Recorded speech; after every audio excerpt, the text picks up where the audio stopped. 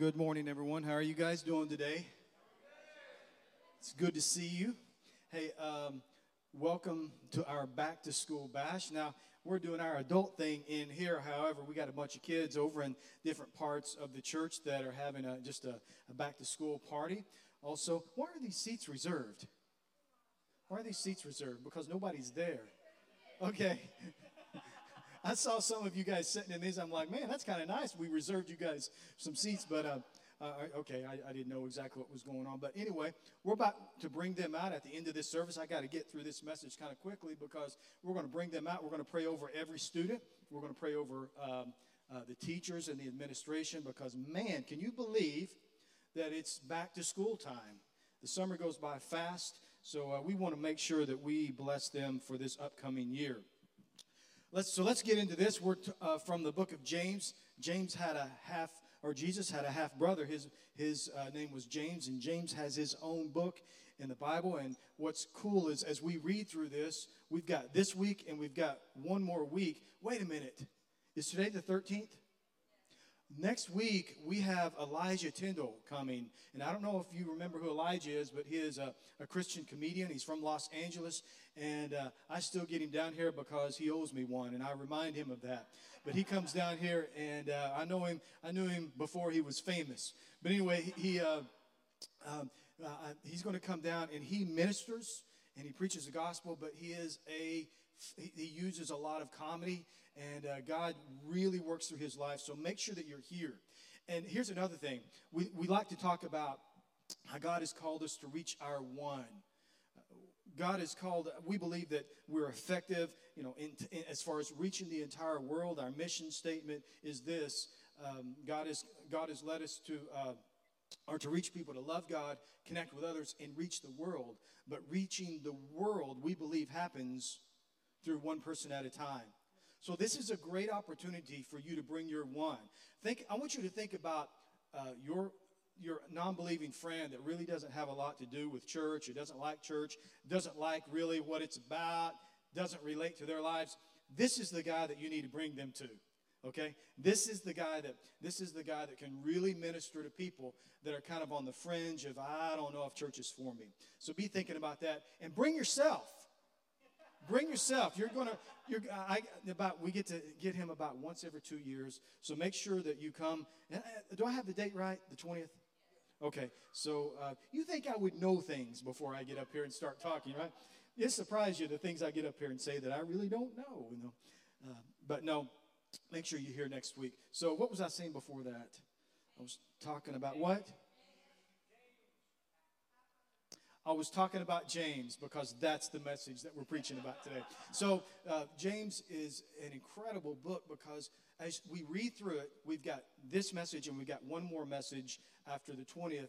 And it relates to us today because we find out that they were dealing with the same kinds of personal issues, and they were dealing with the same kinds of issues in a church that we deal with today. So everybody stand back to your feet one more time as we declare this word of God. Say this with me. This Bible is God's word to me. Let's back up and say it again together, okay? Ready? This Bible is God's word to me. I will read it, I will believe it, and I will live it. Heavenly Father, thank you, Lord, for bringing us here today. And thank you for the opportunity that we have to learn of your word. And from the book of James, speak to us today by your Spirit, through your word. Change us, confront us, and lead us to be the people you've called us to be. In Jesus' name. And everybody said, amen. Look at your neighbor before you're seated and tell them they look fantastic.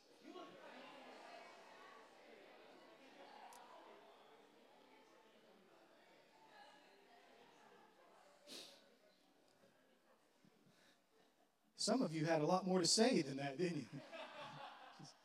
In James, the 2nd chapter, in the 17th verse, it gives the essence of the entire book of James. It says this. It says, so you see, faith by itself isn't enough unless it produces good deeds or works. It is dead and useless. He's talking about our faith. As an apostle of Christ, James was saying, we are people of faith. We talk about our faith. We are people of faith, but real faith produces something. Faith isn't just about believing. In fact, believing is incomplete when it comes to faith. He's saying if you really believe, if you really have faith, it should be fleshed out in your lifestyle every single day. Are you with me? That's what he was saying. Real faith produces a lifestyle of works and faith. In James the 4, that's where we are today. He's actually addressing some conflict within the church. How many of you know that churches sometimes have conflict? If you've been at church for very long, you probably, if you grew up in church the way I did, I've been a part of church since I can remember. I don't remember ever not being in church, okay? So you will see some problems in people, or you might see some problems at church. But listen to what he says here in James 4, the first verse. He says, what is causing the quarrels and the fights among you? Don't they come from the evil desires at war within you? Look at this. He's saying what happens among you comes from what is happening on the inside of you. You want what you don't have, so you scheme and you kill to get it. Now, obviously, we're not committing murder, and this may not, but he's talking about from a spiritual sense. He says, you're jealous of what others have, but you can't get it, so you fight and you wage war to take it away from them. Yet you don't have what you want because you don't ask God for it, and even when you ask, you don't get it because your motives are all wrong, and you want only what will give you pleasure. So he's talking to people within the church that are having disagreements. They're behaving in an incorrect way. And basically what he's saying is you're acting like people who don't even go to church. You're acting like non-believers. Your actions are summing up like people who don't even believe in God. So here's what he does. Number one, here's the first thing that he does. James confronts the behavior. James confronts. James is an elder. James is an apostle. So he has this authority. So as he's seen what is going on within the church, and hang on because we're going to get somewhere with this. He confronts the behavior. At Faithco, we've always been a peaceful church. As long as I can remember, we've never had any major problems. But I grew up in a church, man, when it seems like every other week, my father or the board was having to deal with certain issues. But it seems like every decade or so, I see where the enemy plants a problem within this body, or it's almost like he plants a person. For no reason, he plants people that cause problems. And we see that it's kind of like it's kind of comforting to know that these are the same kinds of things that happen, that sometimes people can act wrong. But what James does is he confronts the issue. He doesn't go easy. He addresses the church who have worldly motives and worldly lifestyles and worldly desires and act like they're not even Christians. He confronts it. Let me tell you something. Do you let something go on in your house? Would you allow, as a father or a mother, would you allow an incorrect or a wrong behavior to go on in your house, or would you confront it? You'd confront it, wouldn't you? Why? Because if you let something go on, if you just say, well, you know what, I just want to keep peace, or I just, we'll downplay that problem, or, it's a problem, or, that kid mouthed off to me, or, they don't do what I ask them to do. What we're going to do is main thing is we want peace. If you let that go on and on and on, it grows and it gets worse and it causes a greater problem in the future. Are you with me? So that's what, in the Lord's house, James was saying, I'm going to confront this. I'm not going to go easy on it. I'm not going to let destructive behavior happen. And at the cost of rocking the boat, I'm going to take care of this. Within the church, James was calling out sinful behavior. And he was naming them. He's talking about jealousy, adultery, idolatry, envy, and bad motives. He says you're acting like the world and you're called to be different. God has called you. This is not who you were called to be. He's saying because of your love of the things of the world, because of the things that you want and the pleasures of this life. He actually says you're becoming a friend of the world. And he was comparing their unfaithfulness to adultery. So James, as an overseer, he's seen the major issues of the church acting like the world. And I was looking at this and I thought about what God has called me to do as a pastor. As a pastor, I'm called to be a shepherd. And you think that I would, the more and the older I get, the more, okay, I'm leading this church, I'm the head of this church. I'm really not. I'm a servant of the house. It's his church, and my calling is to do what he's asked me to do, to do what I believe that he is calling us to do. So I'm a shepherd that guides his people, but I'm also a guardian. And God gives pastors a spiritual insight to recognize things and behaviors within the church that we have to address. You realize what happens to church people when you don't call out destructive behavior. When the church begins to act like the world, James saw this firsthand, so he wasn't going to play around with it. He calls it out for what it is. He confronts it. He confronts the sin. He confronts the unfaithfulness. He confronts the sinful behavior. He encourages and he exhorts, and we'll talk about that later. But the first thing that he does is he confronts it. The second thing that he does is James corrects the behavior. He corrects it. The fourth verse says, you adulterers, don't you realize that friendship with the world makes you an enemy of God? I say it again, if you want to be a friend of the world, you make yourself an enemy of God. He says, do you think the scriptures have no meaning? They say that God is passionate, that the Spirit he has placed within you should be faithful to him, and he gives grace generously. As the scriptures say, he opposes the proud and gives grace to the humble. So he doesn't confront with the confrontation. And just for a second, I want to do a side note. I want you to think about how sometimes we have to confront the people in our lives, whether it be our family or it be the friends in our lives. Sometimes love confronts. Love corrects. Right? But notice that he doesn't stop with the confrontation. He corrects. If you just confront, if you only confront, and never follow up with the other two things that I'm talking about, with the correction, with the instruction, with the encouragement. If you don't follow up with that, you just make people mad. If you just confront people all the time, stop doing that. Why are you doing that? Look at what you're doing. When you confront people, you're calling them out for what they're doing wrong. That's confrontation. That's not easy. You're doing it from a place of love. But if you only confront, all you do is make people angry. And eventually, what you do is you run people off. So we don't just confront. He doesn't just confront. He doesn't stop with the confrontation. He follows up with correction. James corrects the destructive behavior. Hey, this is not who you are. This is not what God has called you. This is not what we set out to do. And he's saying this, you have the scripture, which is the word of God.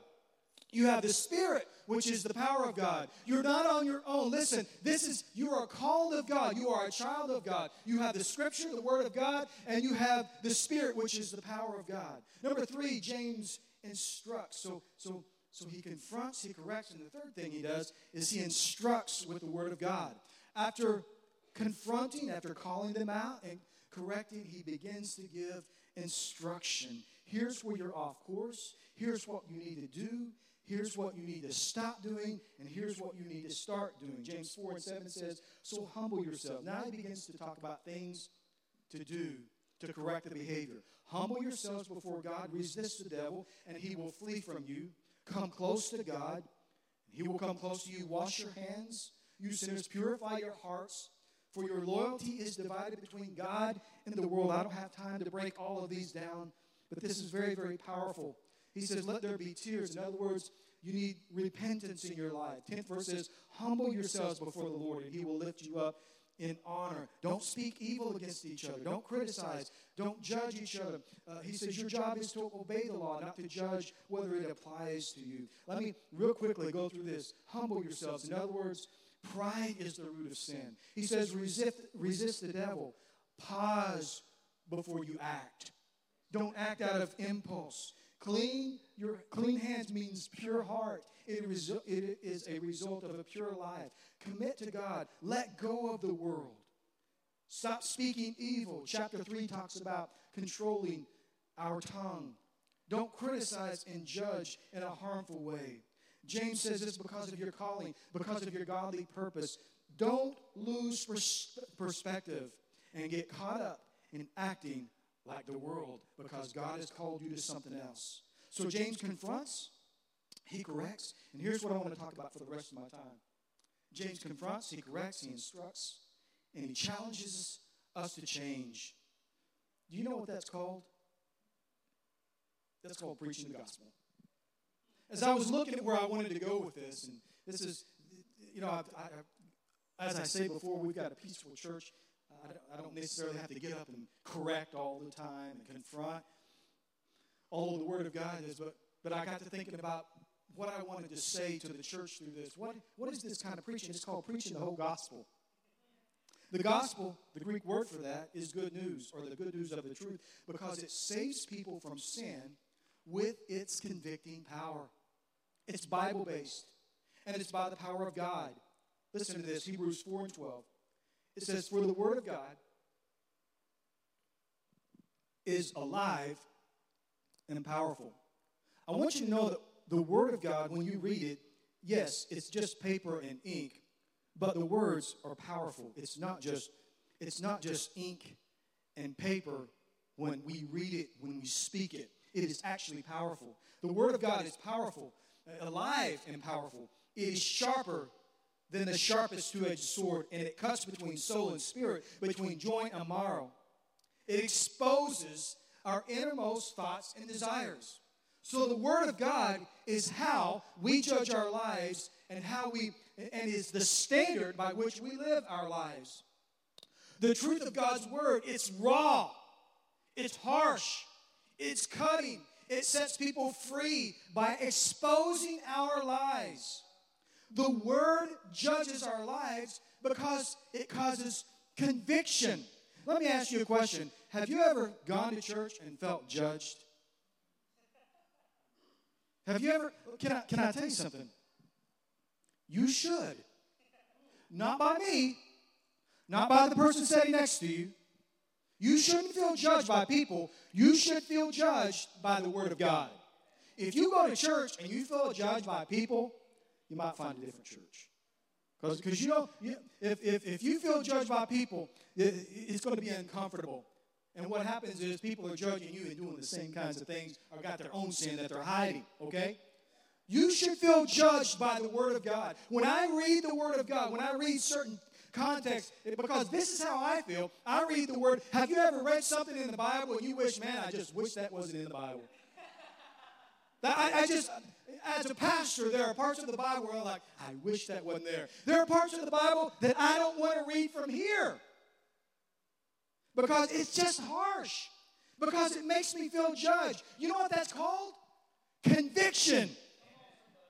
Conviction. You need to be comfortable with being convicted. Think about that. Think about that word within the context of our law. Feeling conviction, feeling convicted. You're guilty of something, therefore you feel convicted. You need to be comfortable with being convicted. You need to be comfortable with feeling, man, this is a little bit rough. But don't take that out on me. I'm just the messenger, right? I don't want you to feel, man, I'm late because I don't like what he's saying. PT is a jerk. I ain't never going back there again. You shouldn't feel that from me because I don't judge you. I got my own issues. I got my own stuff I'm dealing with. Okay? We're in this together. We're all in this together trying to get better. But don't reject the conviction of the Holy Spirit. Let the Holy Spirit convict you and make you feel how you're feeling right now or however you feel when the Word of God goes forth and it is affecting what you're dealing with or what you did last week. Just let that feeling happen. It's called conviction. And it leads actually to a feeling of being condemned. But as you move beyond that, the idea is that it brings you to repentance. What makes you feel condemned is not the Holy Spirit. It's your conscience because of the sin that we do. Sin is what makes us feel condemned. The Holy Spirit is drawing you to change based on the Word of God. So the Word of God shows us and exposes all the lies and wants to break, and it shows us how we can break free. The Holy Spirit draws you, and that's why you feel like I need to raise my hand or I need to do something. I need to ask for forgiveness. I need to do something. That's the Holy Spirit. I need to feel that every now and then. If you don't feel that every now and then, you're rejecting the conviction of the Lord. Here's what Romans says, and I paraphrase. It says, once you ask for forgiveness, once you accept Christ, there is now, therefore, no condemnation to those that are in Christ Jesus. And we are free from the curse of the law of sin. We are free from that. when we do not resist. Don't resist. Here's the point. The point is to get us free from a worldly lifestyle. The point is to show us in the areas in our life, to shine a light on the places in our lives that need to be changed, so we will come out, so we will change, so we will repent of the things that go on in our lives. Here's the deal. Don't resist what God wants to do in your life because He challenges your life. Don't resist the Word of God. Don't resist the Holy Spirit, how He wants to deal with you. Here's the deal. We all have struggles. We all have issues. I've heard people say, I'm just not ready to go to church. I really haven't got my life right. I haven't worked out my struggles. I'm not ready to go to church. Listen to me. Church is not a place where people go that have their issues already worked out. Church is a place, church is a family where people bring their issues so we can work them out together. Don't let anybody let you believe. Don't let anybody let you think that they got everything worked out. Some people are just overcoming better than others, but everybody's working on something.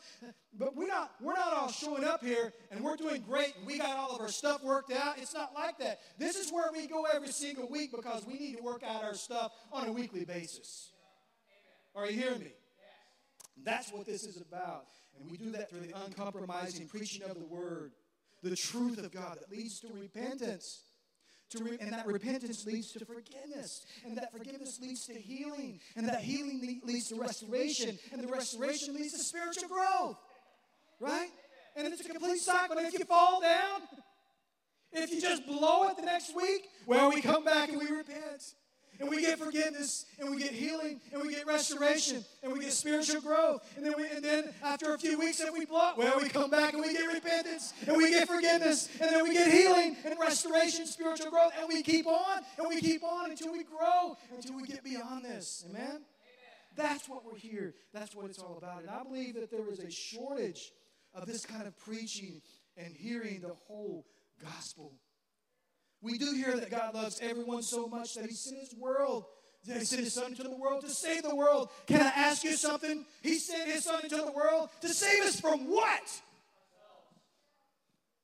Well, that isn't the answer I was looking for, but thank you for that.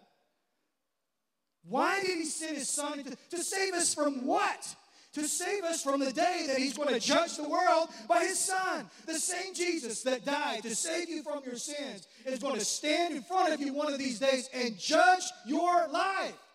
We don't hear that. We hear about the love of the Lord. We hear about, hey, just don't beat yourself up about your sinful lifestyle. And I get it.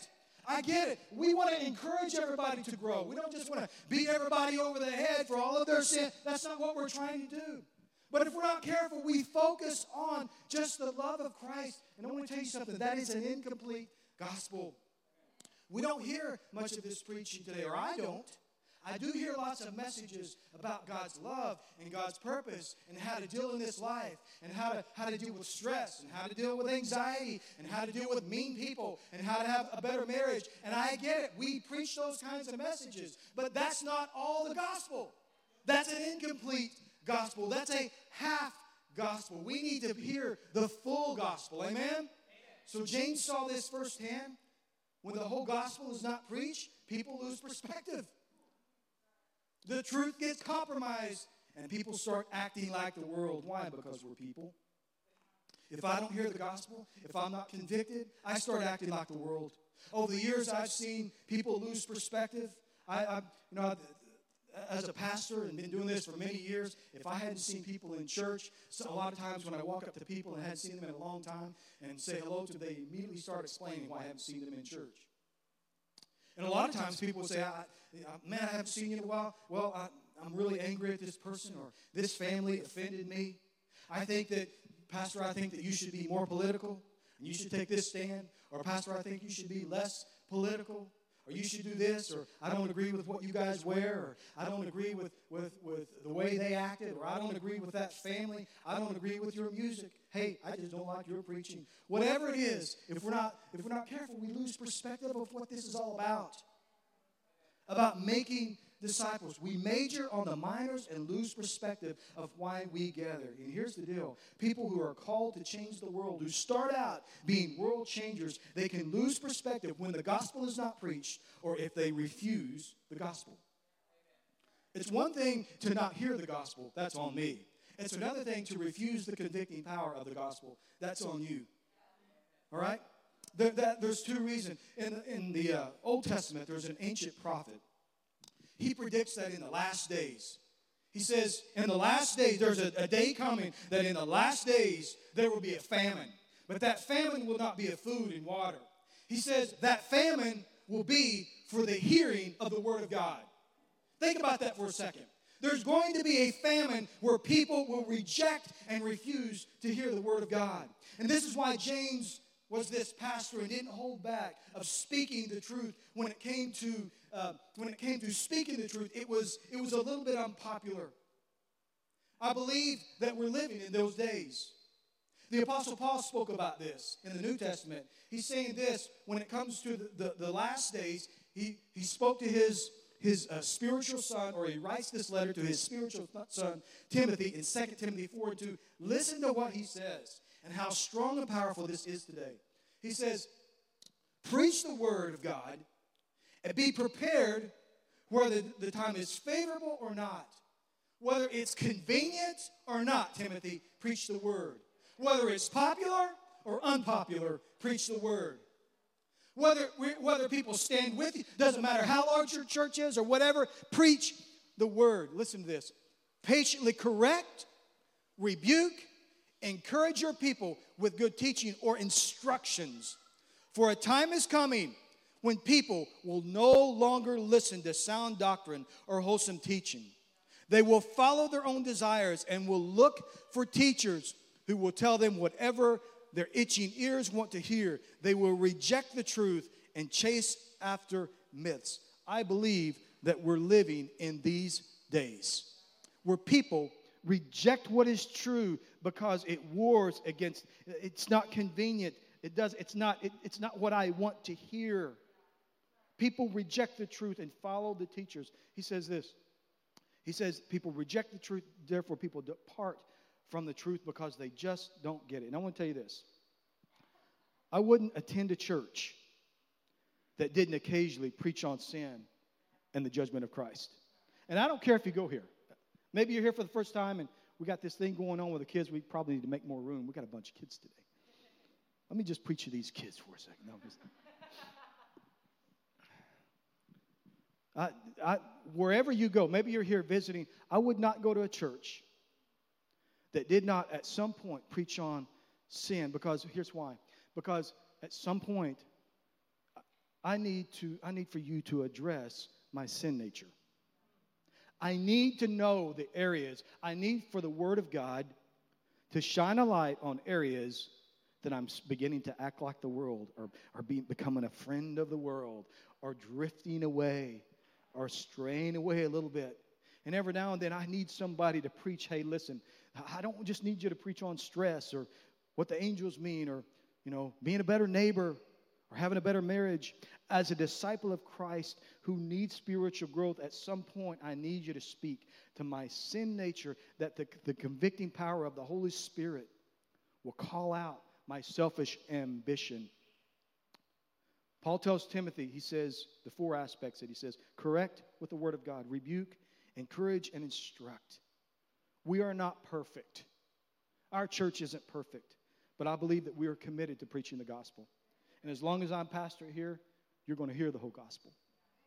Doesn't matter if people leave, doesn't matter. We're not the largest church, we're not the most popular church, but I can tell you right now, I don't care. We will preach the gospel because it's what brings life. It's kind of like this. It's like going to see the doctor. And you got a year left. And the doctor comes in and says, I got some good news and I got some bad news. The good news is you're making it today. You look great. You look great. Everything is going well. And everything's going great in your life. For the next couple weeks, for the next few months, life's going straight up for you. Well, Doc, what's the bad news? Well, we don't like to focus on that around here at the Happy Medical Clinic. We don't like to focus on that. Don't you worry about the bad news. You know what? I want him to tell me the ugly part of what's going on in my life so I can change and do something different so I can live. Yeah. Right? I don't just want to be encouraged all the time. I need to know when I need to change. And so do you, amen? So people have issues because we are human. I want to challenge you. Receive what God wants to say to you today. Be all right with being confronted. Be comfortable with being convicted, because that brings the change that is needed. I believe that's what James was doing, and that's what I believe that he has called us to do as a church. Amen? So, Heavenly Father, thank you, Lord, for bringing us here today, and thank you for speaking to us. And I ask, Lord, that you will minister in this house in any way that you see fit. As your heads are bowed, I want to ask you something before we pray for our kids. If you're here today and you don't know Jesus and he's not Lord and Savior of your life, I'd like to pray with you. In fact, I'm going to say a prayer out loud. And if that's you, you can give your life to Christ. If you're watching us online and God is dealing with you right now about your walk, dealing with you right now to come home, I want you to consider that in this moment. Maybe God is convicting you about your lifestyle. He's convicting you. What that is that's the Holy Spirit drawing you. So as we pray, I'm not going to ask anybody to raise your hand. I'm not going to do anything like that. I'm just going to pray. And if that's you, you need to come home. You need to give your life to Christ. Maybe you're here and you need to rededicate your life, whatever that looks like. I'm going to ask the band to come up, if you guys will come up. If you're feeling that God is dealing with you right now, I want to pray with you. I want the entire church just to pray. Repeat this prayer after me. And if that's you, you need to give your life to Christ right now. You need to rededicate your life. Just say this prayer with me and come home. Let's all say this together. Repeat after me. Dear Heavenly Father, I'm before you today, and I give you my life. And Jesus, I ask you to be Lord and Savior of my life. I ask you to take my life and use it for your cause. Forgive me for every sin. Wash me clean and whole by your grace. From this moment on, my life is committed to you in the name of Jesus. Amen. Amen. Guys, can we just celebrate those that have given their life to Christ?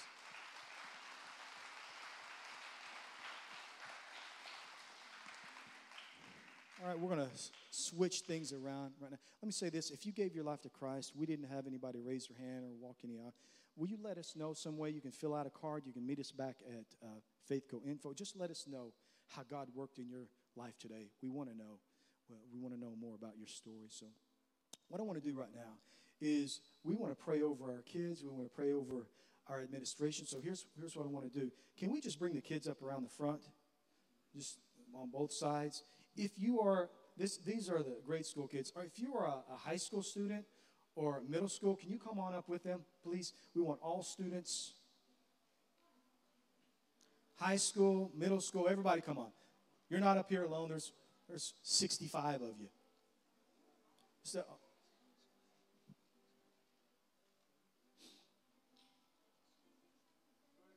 we want to pray over you. We want to bless you. I'm going to ask you guys to stand, if you will. Do we have any teachers in the house? We have any teachers? Would you guys mind coming up here and standing with the students? We want to pray for you too. What about school administration? What about coaches? What about principals? Anybody like that here? Y'all come up here too. And anybody else who just feels like they want to be up here? No, I'm kidding. We just pray for everybody. Everybody getting prayer. What about college students? We have any college students in the house? On your way to college, can we pray? Come on up here. Yeah, come on up. Come on up. You made it. We were wondering. Am I missing anybody? All right. So here's what we want to do. We want to first pray for the kids. We want to pray for the administration. And we pray, and let's see, and the teachers, okay? So will you do me a favor? Will you extend your hand just like a spiritual point of contact and help me pray for all the kids? Dear Heavenly Father, I thank you for the opportunity that we have to have children in the house. I thank you for every young student. It is a blessing that they get their education. Lord, the first thing I pray for is I pray for their protection.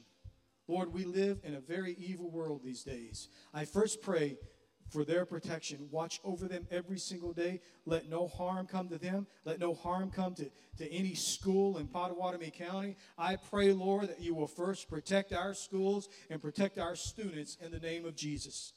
And Lord, I pray, Father, for every student that you will open up their minds. Lord, I pray that they act like good citizens. I pray that they act right in class. And I pray, Father, that they grow and their minds grow and develop and they get the education that is needed, Lord. Help them to open up their minds and learn, Lord, this year. And I pray, Father, that they will make friends. Lord, that they will have a good experience at school. Lord, that they won't experience any kind of violence or bullying or anything like that, Lord. But you will bless them, Lord. We bless them today, Father. Every single student, every single grade school, every one of them that it's just starting out, every single middle school student, Lord, we bless them and ask for your protection. Every single high school student, Lord, we bless them, ask for their protection. Lord, for every college student, we bless them and ask for your protection. I ask, God, that you will do this in the name of Jesus. And Lord, we pray for the teachers. Father, teaching is a calling. And we thank you, Lord, for those teachers that have given their lives to the call of teaching. I ask, Lord, that you will give them patience. I ask, Lord, it's not easy to be a teacher today. Give them patience, Lord. I ask, Lord, that you will give them wisdom. So, Lord, they will impart their wisdom and their knowledge to the next generation, Lord. Lord, I pray, Father, that they begin to understand. If they don't, Lord, they walk in their calling and they understand the influence that they have on the next generation and how important it is, Lord. It is vital. Lord, for principals and administration, for bus drivers, for every part of the school, I ask, Lord, that you will protect and you will give us a good year, Lord. We bless every student, all the administration and the teachers. We bless them. We ask for your favor this year in the name of Jesus. And everybody said, amen. Let's give them a hand as they return to their seats.